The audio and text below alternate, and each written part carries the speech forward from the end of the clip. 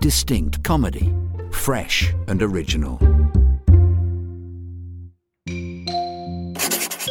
Dear Clementina, letters from one Border Terrier pup to another.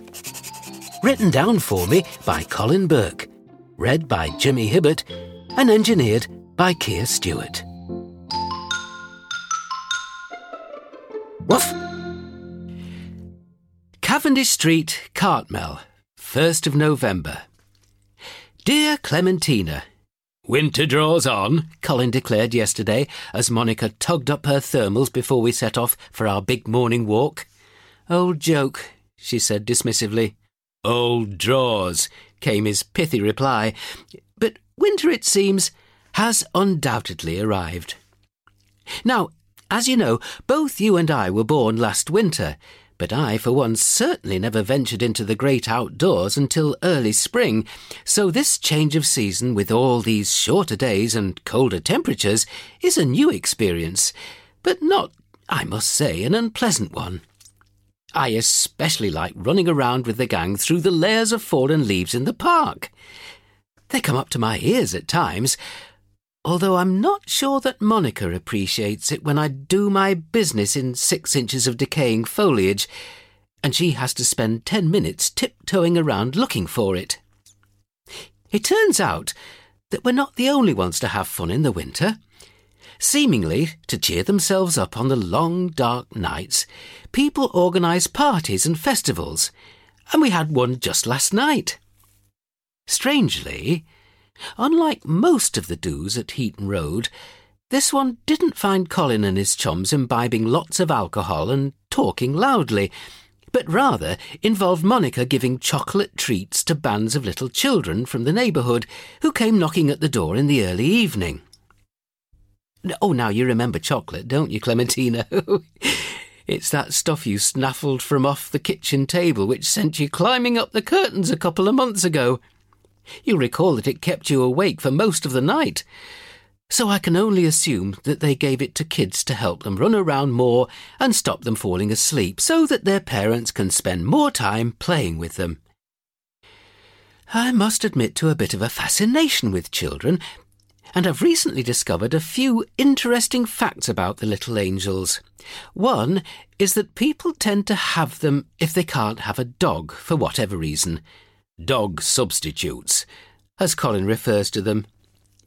You'll have seen that they're kept very close to their mums and dads when they're very young, but as they get older, they're contained in fenced areas in the parks and schoolyards, probably so that they don't molest us dogs too much. Any time I've been in their company, they invariably want to pick me up, and this is an undertaking that they're most certainly not skilled at. They're more than a bit awkward and always seem to wrap their arms around my chest so that my front legs are pointing outwards and skywards, but my undercarriage and back legs are left dangling down, unsupported and wiggling about. Oh, it's not an elegant sight, I'm sure you'd agree, nor a particularly comfortable one, to be honest. And have you noticed that they have a tendency to stick their little fingers and thumbs in our ears and keep feeling our noses to check that they're wet enough? This wouldn't be so bad, except that it seems that children are born with permanently sticky hands which never thoroughly dry out until they're in their early teens. I assume this is for some kind of evolutionary benefit, maybe to ensure they can easily hold hands with each other, which they're often seen to do, squeaking and squealing loudly as they go along. So, all things considered, I reckon children may be harmless enough, but they're a pretty poor alternative to puppies. Anyway, the other evening, Monica made her preparations for the expected gangs of visitors, stocking up on chocolate treats and sticking a big, horrible, hairy spider thing on the front door.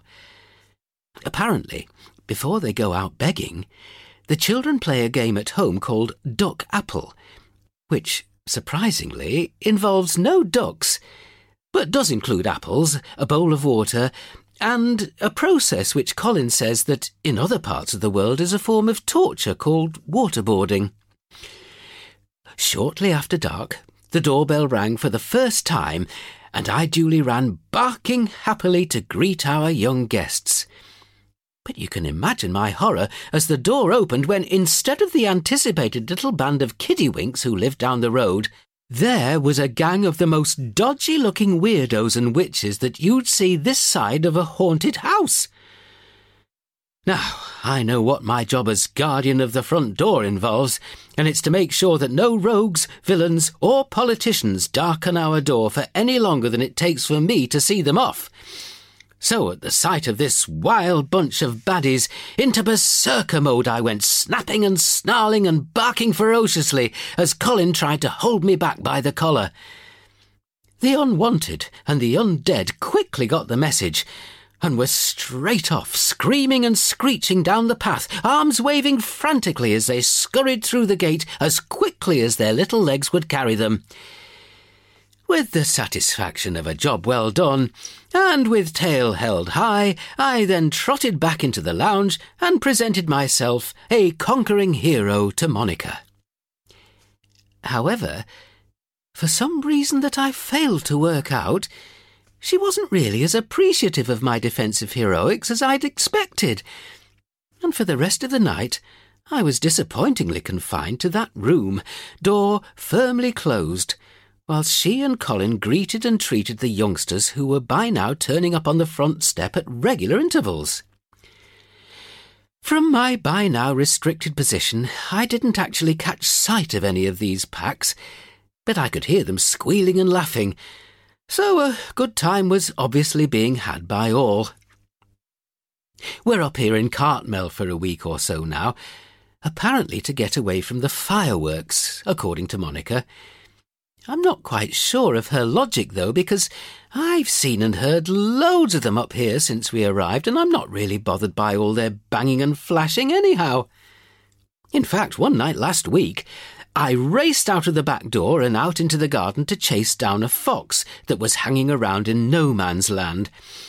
Just as I did so, loads of those rocket things started exploding all over the sky, lighting up the night and making a right old noise. But I can tell you, the flashes and bangs to the left and right weren't going to put me off my quest, and I just carried on regardless, barking as I went off down the garden, charging towards the sound of gunfire, as a proud Colin was later to describe it. Indeed, he got very animated by it all, and as I galloped along, he called after me, "Go, Stanley! Forward the brave borderers!"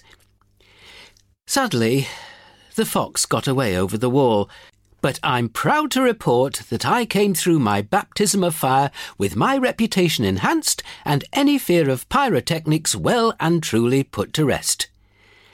I don't know how long we're up here for, but hope to see you soon. Yours, as ever, Stanley. Dear Clementina was written by Colin Burke and performed by Jimmy Hibbert. This programme was a Distinct Comedy presentation.